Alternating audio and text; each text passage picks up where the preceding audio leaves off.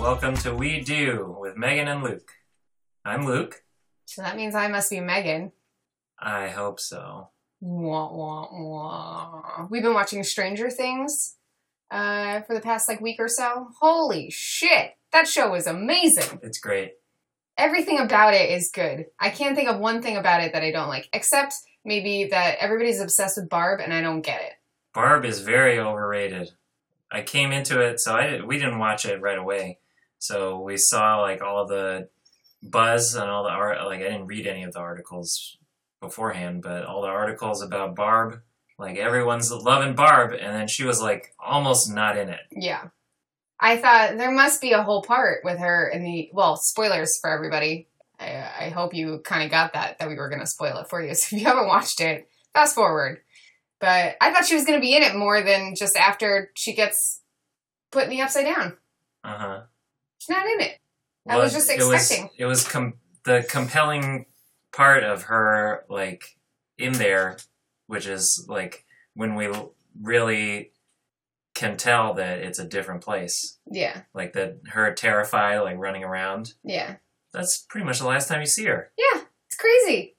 Because that, advanced things a lot. That one little scene, and there's no dialogue in it, and it's very evocative, and it seems like there's going to be more, and there just isn't. Yeah. Although it is kind of sad that, no one misses her. No one gives a shit about Barb. In the last episode, no one even mentions Barb. Yeah. It's as if there never was a Barb. Yeah. So sad. So I don't get it. I don't know. I mean, the show was good. I liked it. Yeah. I can't wait for it to come out again. Guys, if you're not watching the Netflix original series, they're killing it. Sense8 is the other one that we love.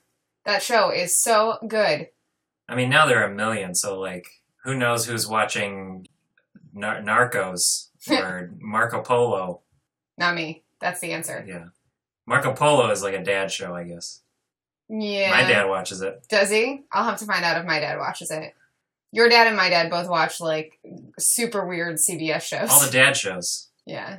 Blue Bloods, White Collar, anything with colors in it. Doesn't your dad? Grimm. Yeah, your dad watches Grimm. He loves to talk to us about that. Dan's dad loves, I think it's The Prophet, the one where he goes and, fixes up businesses. He, buys a controlling interest in the business and turns it around. Mm-hmm. Yeah. Those kind of shows. Dad shows. Yeah. So what have we done this week? What's your check-in? My check-in. Well, what's the status? I don't know if it was this week or last, but we didn't talk about it. We got our first present off of our registry. Oh, right. I didn't realize that... So did you have to, publish it or make it live or something? Yeah. I think I made it live accidentally very early in the process. And then you can't unmake it live. Ah, yeah. I was not aware that it was available for people to look at. Yeah. I didn't intend for it to, but I realized pretty early on that it was already live, so I was like, whatever. Okay. We'll just keep going. She bought something that we were likely not going to take off later, going through it again. Yeah.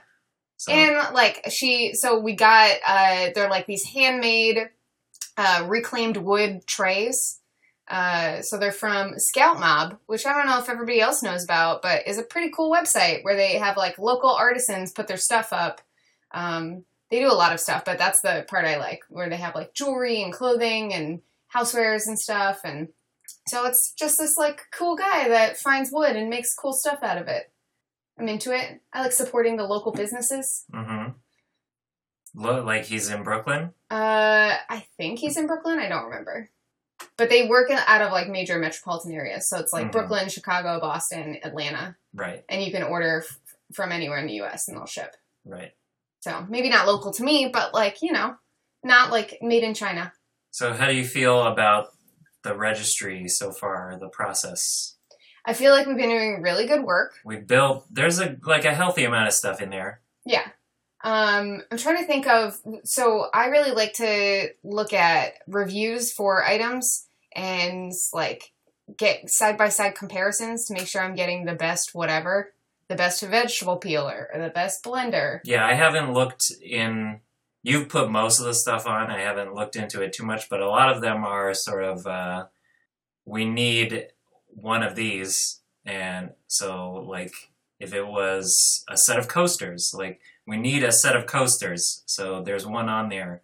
But down the line, we may like swap one in for the other if we don't get more carefully at the exact one that would be good. So, I really like America's Test Kitchen, and unfortunately, their reviews of products are not available for the average internet user. You have to subscribe.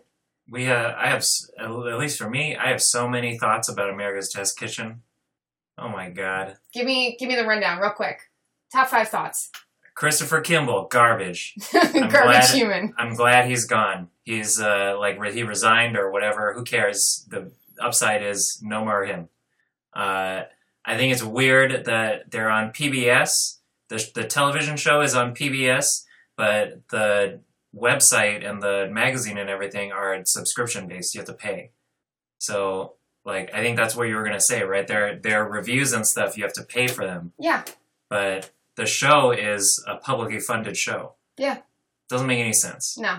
Their recipes are all over the place in terms of on the podcast. I listen to their podcast. They do a wide range, pretty normal recipes. They take telephone calls and people say I'm making chocolate cake and this thing happened to it. It's getting huge air holes. What's wrong with it? And they really get into the nitty gritty of fixing that stuff.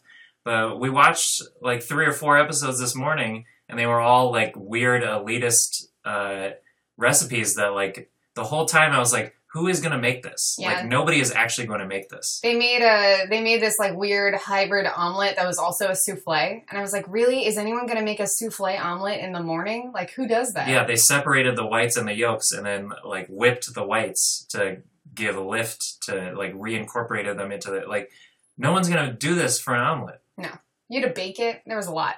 But what I was gonna say, sorry, was that all 5 of your thoughts? I don't know. That would seem like enough. Yeah, it's a lot. To build off of that, you have to pay for the website and the subscription. You also have to pay for them separately.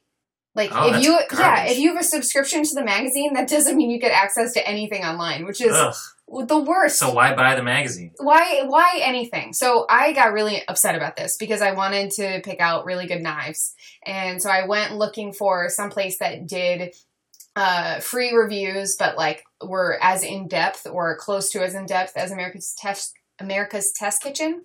And I found this website called thesweethome.com. And let me tell you, they don't review as much stuff as I wish that they did, but their testing is so in-depth. I love it. So I found, I have the awful tendency of dropping our drinking glasses and breaking them. And so I found... Really anything that can break. Yeah, anything made of glass. So I found a review of drinking glasses where they looked at all the different options, and then they dropped them from different heights onto different surfaces and show which ones survive and which ones don't. Do they have video? Oh, yeah, that's great. Look at that. Yeah, so it's pretty excellent. And they talk about why that they, all of the different things that they were grading everything on and why they picked one to be the winner and, what was important to them. And people, that work at the website will take these home and use them over the course of time. So they'll update their reviews based on their long-term use. I've never watched glass break videos, but now that I've seen this one, I can't imagine a world without glass break videos. Here's another one. That one doesn't break. Let's see it. Oh, nice. Yeah. It landed right side up, too. Yeah. So I got a bunch of stuff from this website when I was looking up, what's the best cookie sheet or what's the best roasting pan, etc. It was great. So I highly recommend it, and I'm pretty pumped about, we got... What did I put on here? This baking dish, this, the thing that you use to clip your bag shut. Uh-huh. Like a chip clip? Mm-hmm. There was a whole comparison of different people's preferences for silverware. So they talk about what you care about in silverware and then which set would make the most sense for you. Serious Eats does reviews too, but they don't have a lot. As much stuff. Yeah, I looked at them too because we really like Serious Eats for food. Right, it's just here and there. Yeah, all of this stuff. I bought a knife on Kickstarter because of the Serious Eats endorsement, which I I think I contributed to the Kickstarter like a year and a half ago, and they're still like they're just on the verge of shipping them. Maybe. Maybe. They give you updates, like the Kickstarter updates, every once in a while to tell you how close they are, and they're all numbered. So we're on like update 20 or something. Oh my god! Because they had so many problems of like they got a batch of the blades, and then you like add the handle on. So they got the blades made in China and sent over, and like the blades were no good, and they had to redo the batch and like all this kind of stuff. So I learned to not do that in the future. Yeah. So I saw this week. So there's this one guy on 538.com who does 538 is the Nate Silver ESPN blog about stats and data analysis. And there's one guy on it who occasionally will do wedding-related articles. So he put up 2 articles. I thought we could talk about them from this week. Each one covers like several different topics. So I'm just gonna. I read them both. And first article. So we read both of these. Yeah. Our general take before we go into the nuts and bolts of them is basically that there's not much to it. Well, his articles didn't really analyze. They were just like, here are the questions I asked, and here are the numbers that came out of it. Yeah. Like, what I like about 538 is that they don't just give you the statistics, they explain the statistics, and they do a lot of advanced analysis for you, and then they explain what that analysis is doing and how they're, like, pulling meaningful data out of, one might say, pulling the signal from the noise, as Nate Silver's book is titled. But he doesn't. I heard that book is no good. Is that true? I read it. You didn't read it? No. Oh. Every chapter is based on a different thing that one can use stats for. So, like, one chapter is about predicting the weather. One chapter is about predicting the economy. I was very interested for it, and then the reviews were sort of middling. Yeah, I would say that individual chapters are really good, and some of them are really bad. But as a whole book, it's not. It doesn't like have any sort of narrative structure, so you really should just break it up and read. So it's more of a like collection of topics. Yeah, so I would say definitely read the chapter about predicting the weather. That's my favorite one. And I love the weather. Yeah, we know you love the weather. You're a weather hound. Hashtag Capital Weather Gang. Hashtag NY Metro Weather. The economy's really boring. Political one is really boring, etc. Okay. Well, maybe something to skim eventually. But what I was trying to get at was essentially this guy doesn't provide any analysis or like any additional layers of information or insight. He just provides you with the information that came out of the survey. Right. So we will ask some of those questions as we go through this. So the first question he posed were, who are the most important people to invite to a wedding? And then he had a bunch of categories that you could rank. So the number 1 was parents and step-parents, and number 2 was siblings, and number 3 was grandparents. So that all seems normal. There's 13 categories on this list. Yeah. So what seems weird about this is there's no context in terms of how big your weddings are. Mm-hmm. So if you're only inviting 10 people, you're not getting to the bottom of this list, like second cousins and coworkers and stuff. No. So, like, by definition, I guess you're ranking them low priority because you're not inviting them at all. Yeah. There's no, what I really didn't like about this list was that they assume groups of friends are separate. So, like, number 6 is close friends, and then number 10 is college friends, and then like number 12 is coworkers. But like you could call your college friends your close friends. And you could work with them also. Yeah, you could work with your close friends. Like I just feel like those are much more difficult to separate out as individual categories. So like when I saw college friends all the way at the bottom, I was like, no way, because most of our friends are from college. Yeah, I don't have a lot of friends from post college. Yeah, so like to me, that's not a separate category. But I just think this question is kind of useless. Like it doesn't. If you don't know who you're inviting to your own wedding, like that's you have a bigger problem. Like category wise, individual people, yeah, I get that, but like I didn't feel like that this question was even necessary. So the next question was whether it's acceptable to have kids not allowed. So 65% of respondents said it was somewhat or very acceptable for a host to say that children are not allowed at the wedding, which we are going to roughly kind of do. Like, we're not inviting very many children. Like, a lot of the people that we're inviting that have children, we just, like, don't have the space to invite their children. Yeah. We have a lot of parents that are invited and they may or may not come because their children cannot come. We have a few children that are coming, but they're coming, like, across the country.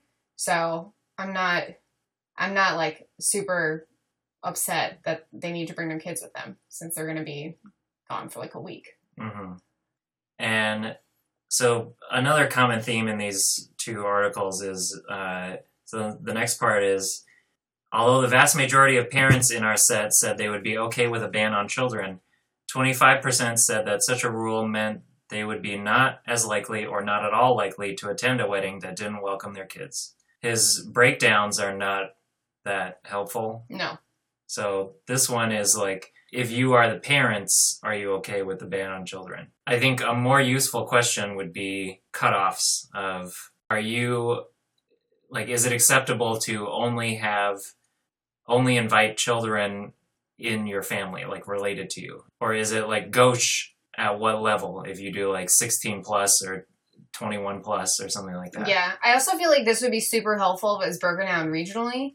Like, I want an interactive map on this. And by, like, the same thing, like by size and how much money your wedding costs. Yeah. This should have been a survey only of people who have had weddings or have attended more than 5 weddings. And then it should, like, show where they live, like, approximately their, like, class bracket, like, the size of the wedding if they had it, like, the typical sizes of the weddings if they've attended them, like, there needs to be a lot more data in this. Right. It says it's a survey conducted August 23rd and 24th with 1,050 respondents. So that's like, I don't even know what to say about it. He should have said something about like, this is a good how many people size. Respond to internet polls. Yeah. So people coming from out of town, how much is appropriate to spend? The amount that an out-of-town guest should reasonably be expected to spend to attend a wedding. So the result of this poll is, on average, excluding a gift, the cost is $263. I guess that includes everything except the gift. That's what he's saying. Yeah. So, like, if you're Travel, flying or driving, yeah. and then your hotel, yeah. Which, meals. I guess, like, makes sense, but $263 seems really not a lot. Well, I guess most people out of town are driving, so that's not that bad. I guess. I mean, this is the same thing. Like, there's no context to this. So for me, nobody in my family lives near me. Like, yeah. Only my one cousin. So everybody else lives far enough away where they would have to fly. Yeah.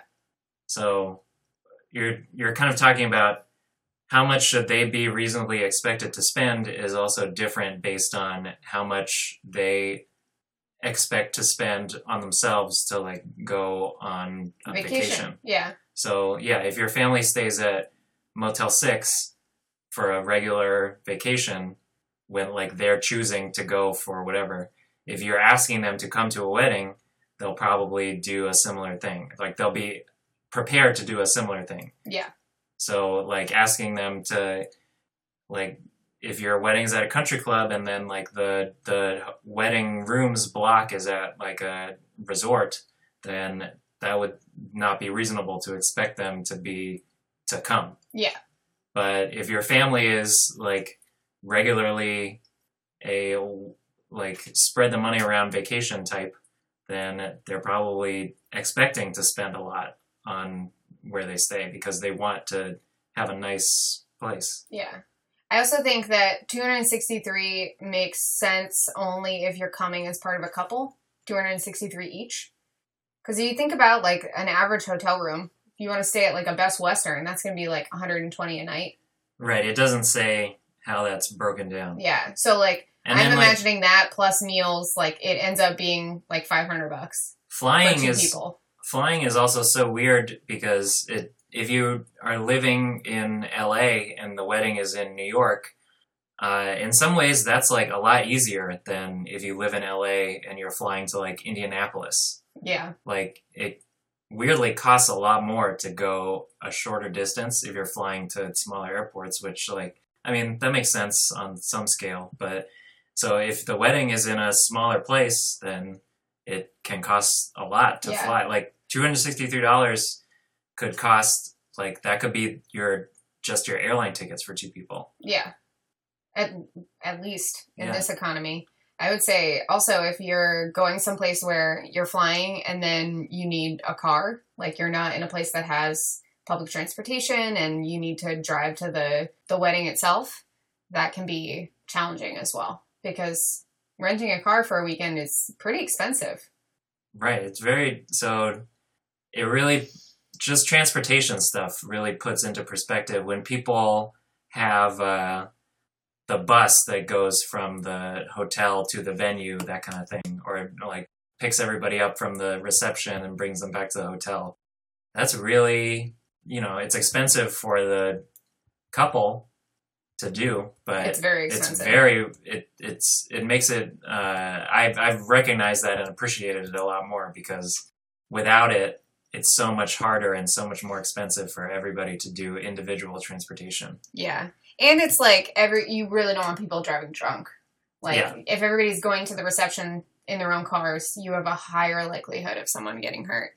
I was going to say that we're not doing that shuttle thing, which we had talked about doing, but because we don't know like how it would work particularly, we're not sure where people are coming in from and when and all of that. Yeah, ours is not in a city really. Yeah, so like people are going to need cars, but we set up this carpool page it's on groupcarpool.com, where people can, like if they have a car, they can set up a ride and say how many seats they have and where they're coming from and what time, and other people can join. So I'm hoping people use that either coming from the city or like picking people up at the airport. Yeah. The next part, which I think we'll have a lot to say about, is the +1. Is it okay to ask for a +1? No. All right, next question. I was really surprised that people said yes, that anyone said yes. So this one said 31% of respondents said it was very or somewhat appropriate to ask for a +1 that the host didn't offer. 25% were neutral, and 44% considered it inappropriate. I am of that 44%. Spoiler alert, it's not appropriate. Yeah. Seats cost money. But again, this is also like a context thing of, it says there's a large division between people who have had a wedding and those who haven't. 40% of married people say it's inappropriate to ask, meaning that they know how weddings work. And 40% of those who haven't gotten married agree that it's inappropriate. Some of this I also feel like is context driven of your family and the weddings that you've been to, where like how likely you feel it is that the +1 that you're bringing is someone that they would invite but just didn't. Like the subtext in here for me of like 47% of married people say it's inappropriate to ask for a +1. I also kind of feel like if you're married and you as an individual get invited, it's kind of more okay for you to ask someone that you know like kind of well whether you're supposed to have a +1 or not, because that is clearly like your person that you're married to, and not like, I'm going to bring a date to make your wedding more fun for me. See, for me, I don't think of those people as plus ones. Like, plus one to me is an unnamed guest. It's someone that you can pick out on your own and bring, and we don't know their name yet because we don't know who they are yet. Sure, that's also a distinction that's like not really in here, which I guess that's true, that plus one generally means that you're bringing someone that is going to be a stranger. Yeah. Which, like, I have a problem with that generally, and I feel like the media really, like, makes you think that people are supposed to have wedding dates. Like, oh, do you want to go with me to this wedding? And I'm like, when does that happen? Like, who has weddings where, like, they just give everyone a date? I mean, they're the ones that are really big, I guess you just, like, give everybody everything. It's weird to me. But. Yeah. I just, as the couple, like, I don't want a bunch of strangers there that I don't know. So I guess what I'm saying is more like, there are circumstances under which I would say, like, yeah, it's okay to ask for a plus one, but a lot of my ideas about it are related to, like, contacting the couple as people that you know well and asking them about your specific date, whether they forgot to write, like, plus person or not. Mm-hmm. I don't know. Maybe, I don't know. Maybe people wouldn't do that either. So a weird one is whether you would invite the bride or the groom's boss. No. That's another thing of, like... who are these people that are inviting their boss? You need more... I mean, it says 53% of people don't care if you invite your boss or not. And most of the rest think it's a good idea to do so. What? That doesn't mean anything. Like, it doesn't give any context. It sounds like the question was worded in such a way where, like, is it a good idea, a bad idea, or you don't care? Right. Where, how is it a bad idea? So, right, like, we don't see the actual question, but if it was worded like that, of course everyone's going to write, we don't care. I think that it really depends on whether you are a friend of your boss, like, if you're friendly with them, and, like, sort of what family you come from. So if your parents are inviting a lot of people for networking purposes because they're paying for a lot of the wedding and they have gone to a lot of their business partners' children's weddings, then it would seem appropriate to you because, like, you've grown up in that context. Yeah. So, meaningless. I agree. Are you fine with weddings scheduled over holiday weekends? Absolutely. I think so, too.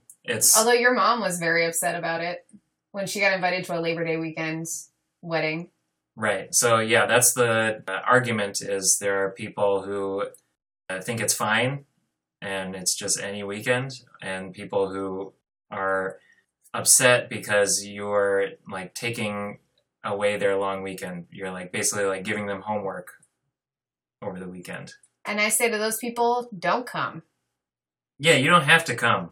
And it's supposed to be fun. So if you're not going to have fun, then just don't come. And I've learned from this, from doing our own wedding, that I'm sure if you said no and you, like, called or sent a note just saying it's too far, but I would really wish I could be there, and I wish you the best, and, you know, if you send a gift even and that kind of stuff, people are not going to be mad and probably will be really happy that they can move down their list and, like, invite people that they thought they weren't going to invite, or be able to save a little bit on the wedding because there are fewer seats. Yeah. I mean, I feel like it's so few people who have that problem.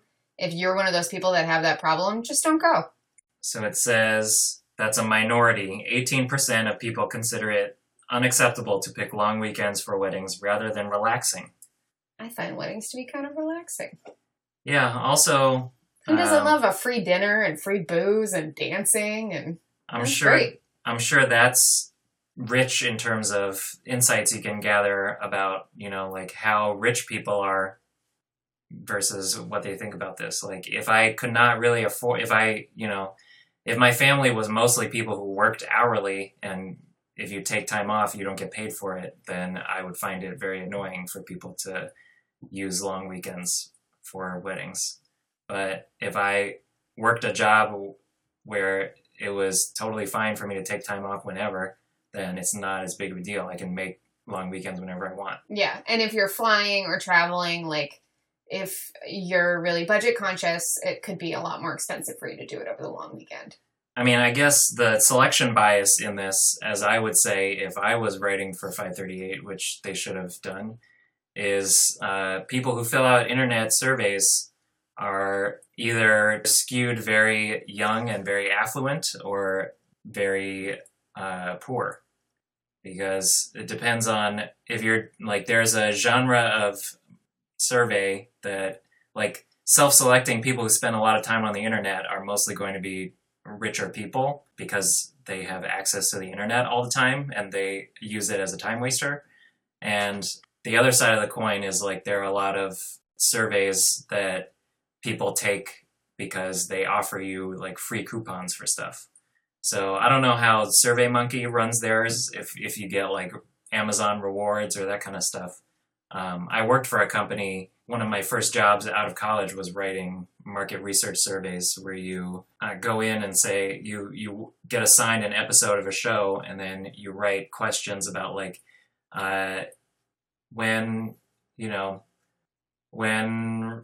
Ray Romano and his wife were arguing in the grocery store, like, which brand of chips was on the shelf, and then people can pick. And you could fill out those surveys and get, like, rewards points to get free stuff, which a lot of the people who are going to do those surveys are going to be filling out a lot of them because they want the free stuff. And so, like, there's selection bias both ways. Yeah, good point. So who should pay for it? I found this to be very interesting. Who should pick up the check for a wedding? So you and I, Megan, have covered this in previous episodes and Yes. like what we thought about the split. And most people on the survey thought that the couple should pay for it. So their responses are broken out by age. So 18 to 29, 30 to 44, 45 to 59, and then 60 plus. If you add everything up, the top ones are tied between just the couple should be paying, and then a three-way split between the couple, the groom's family, and the bride's family. And the third most picked one is just the bride's family should pay, which surprisingly, the 35% of young people thought that the bride's family should pay for the whole thing. So age 18 to 29, the highest number on this whole list, like when you break everything out by who should be paying and then which ages responded that way, the highest number is 35% of 18 to 29-year-olds said the bride's family should pay for the whole thing. That's very surprising to me. Yeah. Because you would think our generation would understand that, like, this isn't about, like, the bride's family giving away their daughter to the groom's family. Also, by the way, P.S., very heteronormative, this whole thing. But it just... When you compare it to just, like, how many people think just the groom's family should pay, and the aggregate is 2% of respondents said just the groom's family should pay, and 25% said just the bride's family should pay. I'm surprised the couple numbers aren't higher for everyone, because I feel like the cultural norms nowadays are the couple should pay for it and other people should contribute to it or can contribute to it, but aren't obligated to. Mm-hmm. But maybe that's like the little bubble that we live in. I think that's a context bias on our part, because a lot of independent wedding content producers that are like people that are blogging about how to save money on weddings or how to do weddings in a feminist or sort of just sensible kind of way. These are mostly people who are paying for it themselves. Yeah. So yeah, I mean, I find that to be a curious number also, because by far 35% is the highest across the age groups. So looking at just people who thought the bride's family should pay for the whole thing, 35% of 18 to 29-year-olds, we said that. Then when you go to 30 to 44-year-olds, it drops to 18%. 45 to 59-year-olds at 22%. So it went back up. And then over 60 is 24%. But even for people who are over 60, who you would think that they would answer that the bride's family should pay for the whole thing. It's 11% lower than the youngest people on the list. Yeah, that's true. And, like, they answered the couple more than they answered the bride's family. Yeah. Crazy. Very strange. Guys, we're going to post a link to this article so you don't have to listen to us read the chart and, like, picture it in your mind. You can follow along. I mean, I think it's very simple. It's 26% of 18 to 29-year-olds aged... Yeah. The top 1% of the top 1% 2% of the top 5% are getting the top 0.5% of 36%. So yeah, he goes into depth on the different permutations and everything. Like basically 70% of people in the whole survey said the bride's family should be at least somewhat on the hook for paying for the wedding. Like when you add up every answer that includes the bride's family in some way. So that's weird. I agree. Is it required for... If the bride has a brother, should the groom make him a groomsman? I don't think anything should be required. I don't think groomsmen should be required to exist. Never mind including the bride's brother. It also depends on the bride's relationship to her brother. Right. And the groom's relationship to her brother. I agree with all that stuff. Like, if they're estranged, then no. Mm-hmm. I think it would be nice if they were close. So this said 40% of people felt more than somewhat strongly that the groom should make the bride's brother his groomsman. Wow. I also think it's weird that that's all that's mentioned about it. And this question asked the reverse way about groom's sisters being bridesmaids. So I don't know if maybe that's just like implied because of the patriarchy that you would just do that. I don't know. I don't get it. Maybe.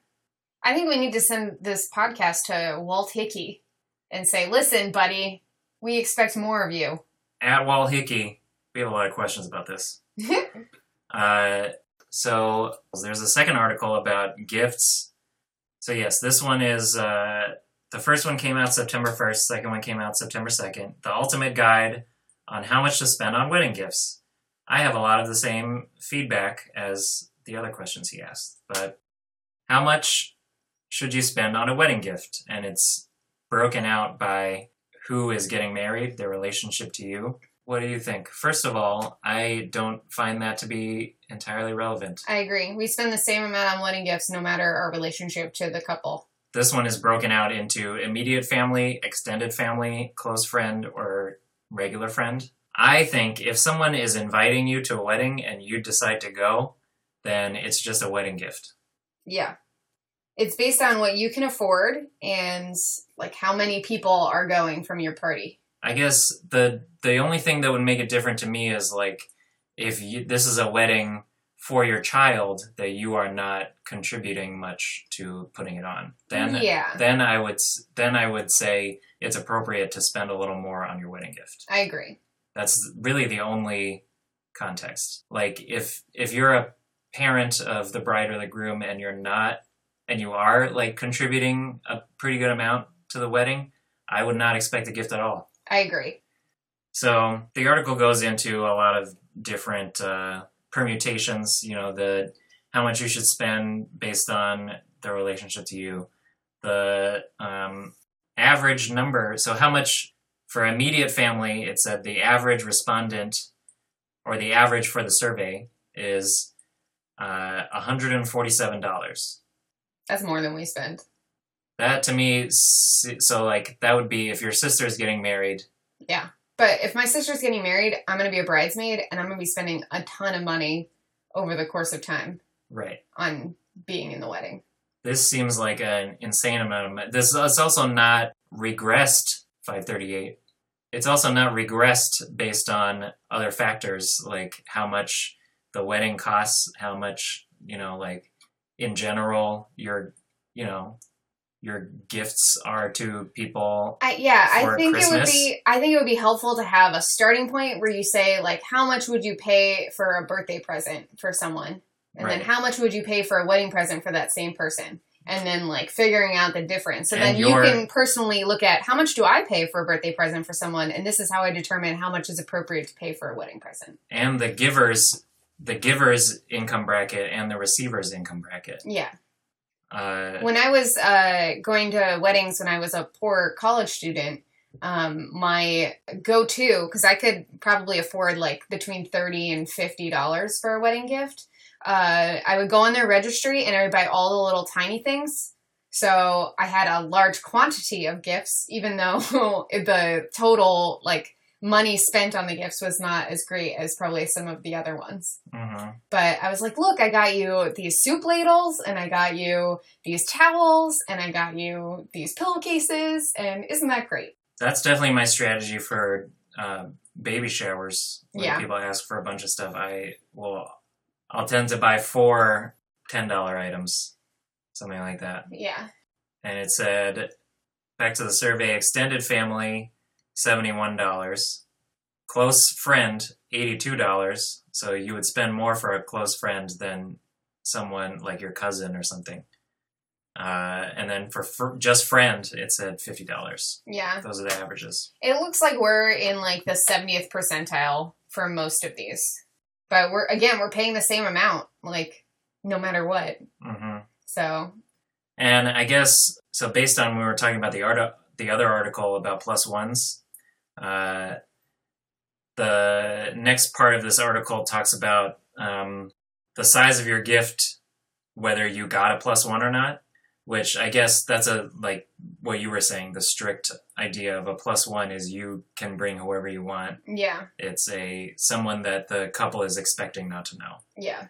That's definitely upping your gift. If I'm bringing a stranger to drink your booze, I better give you a better gift. And according to the survey, 67% of people said you should spend the same amount on the gift, even if you're bringing a plus one. I'm shaking my head right now. You can't see it. These people are rude. Let me put it this way. If you're one person and I'm paying for you to have a seat at the wedding, have the dinner, and you have like all the places are renting for the venue, for the reception, blah blah blah, and you're coming to all those things. You're adding to the count of the people. If you're taking a spot, you're a spot for one, and if you bring another person, all of those costs are in fact double for me. Math. So if you are bringing a gift for just you, that's rude. Yeah. I don't think you necessarily need to double your gift, but like I think your plus one person should be giving, I would say your plus one person should be contributing at least 60% of what you are going to contribute alone.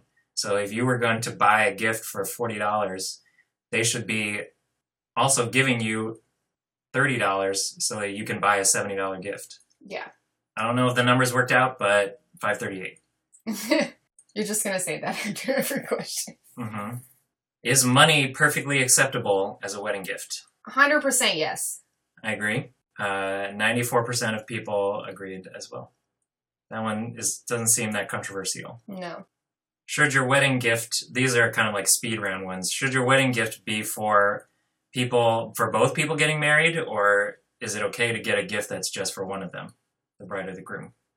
It depends on like how specific it is. Like if you know that only one of them cooks and you get them something for their kitchen, I think that's fine. But if you know that only one of them fishes and you get them a fishing pole, I think that's rude. So this is roughly like over 3/4 of people said a wedding gift should be for both people getting married rather than just one member of the couple. But also, if you're getting stuff off the registry and they ask for a fishing pole, what do you care? Yeah. I think that would really apply to like if you went off registry. Which, like, if you're going off registry all the time enough to have an opinion on this survey, like, you're a crazy person. Is it really important that your gift arrive on or before the wedding day? No. So 60% of men and 46% of women said the gift should be there on or before the wedding day. I mean, I usually do it before because I'm not a procrastinator. But Yeah, I think it's a good idea. It's like polite, Yeah. but I don't think it's a big deal. the etiquette thing is like You can a year. give a gift up to a year Yeah. because they might get divorced or get old or whatever. Who knows? How long is too long to wait to send a thank you note? 6 months. Let's see. So the longest response possible was 3+ months. Oh. You have up to a year. Most people said for 3+ months, like, I'm doing the math in my head because it's broken out. There's no average. About like 20 or so % of people said it's too long to wait 3 or more months to write thank you notes. It seems very spread out though, because like it's roughly 40-45% said a month is too long, like a single month. That like doesn't make sense to me. What if you went on a 3-week long honeymoon? A single month is sometimes an amount of time where I'll forget somebody has emailed me. Like I'll respond to an email that's a month old. Like I would for like engagement presents or shower presents, I would do them within a month just because like you're not also getting married in that time period. But when you have this huge event and like there's a lot of stuff going on and a ton of people go on honeymoons directly after their wedding, like that's just not feasible. Would you feel hurt if you did not receive a thank you note for a wedding gift you've given? Yes. Not hurt? Not a lot, but I'd feel a little bit hurt. Okay. There's not hurt, a little hurt, and very hurt. A little hurt. So a lot of respondents said not hurt.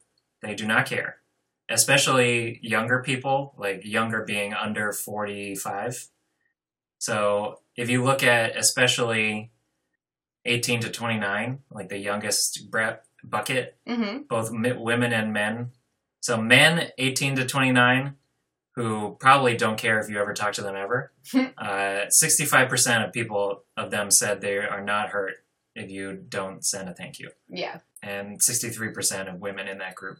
So the biggest numbers were for, obviously, for women and men 60 plus. Yeah. They are very hurt. Even then, so the highest number on this whole thing is men 60 or more are a little hurt if you don't send a thank you. So, like, that is half. This is an to me. People love to talk about thank you notes, though. Deride people. Seems like not a lot of people care. So those are 538. Wow. Those are the questions. That was the survey. That was a lot. It's just frustrating that they didn't pull out any important details. There was no analysis. Yeah. I felt. I think the moral of the story is it depends on your region and your class and the size of the wedding and your relationships with the people that are invited. All of those things are important. Right. And they didn't touch on any of that shit. I know it's hard to sort of control for a lot of different factors, like whether you're going to use a yardstick in terms of like the size of the wedding or the cost of the wedding and that kind of stuff. And like those are not really that precise if you're trying to bucket data into those, but any of them would be better than nothing. Yeah, I agree.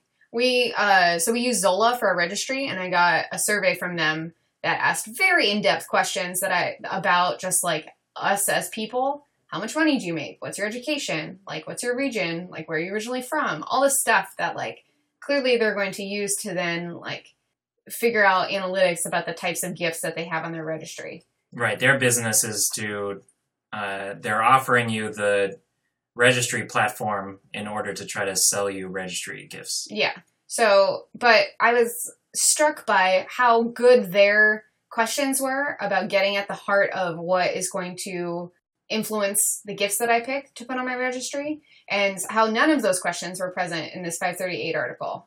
Mm-hmm. I was very disappointed that they didn't at least ask basic demographic questions.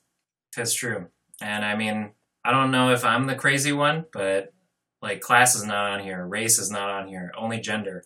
And it was very heteronormative in talking about bride and groom. Like if I was gay or if a huge subset of my friends and family were gay, and like I went to a lot of weddings where there was no groom or there was no bride, Like, it'd be very hard to answer some of these questions. Mm-hmm. So it's frustrating. Yeah. I mean, I get that that's much smaller sample size, so it would be harder to glean significant insights, but there weren't significant insights gleaned to begin with in the data set that he got. Yeah. I feel like they could have written the questions in a way that would have opened it up more, because if those people had gotten onto the survey, I doubt many of them completed it, because it can be frustrating to try and answer questions that don't fit what you're trying to express. Are you supposed to get, if you are in the wedding party, if you're a groomsman or a bridesmaid, are you supposed to get a gift for the people? A wedding gift? I think technically yes. But it costs you so much. I know. I always have, and it's always like more of a token than it is like a large scale money.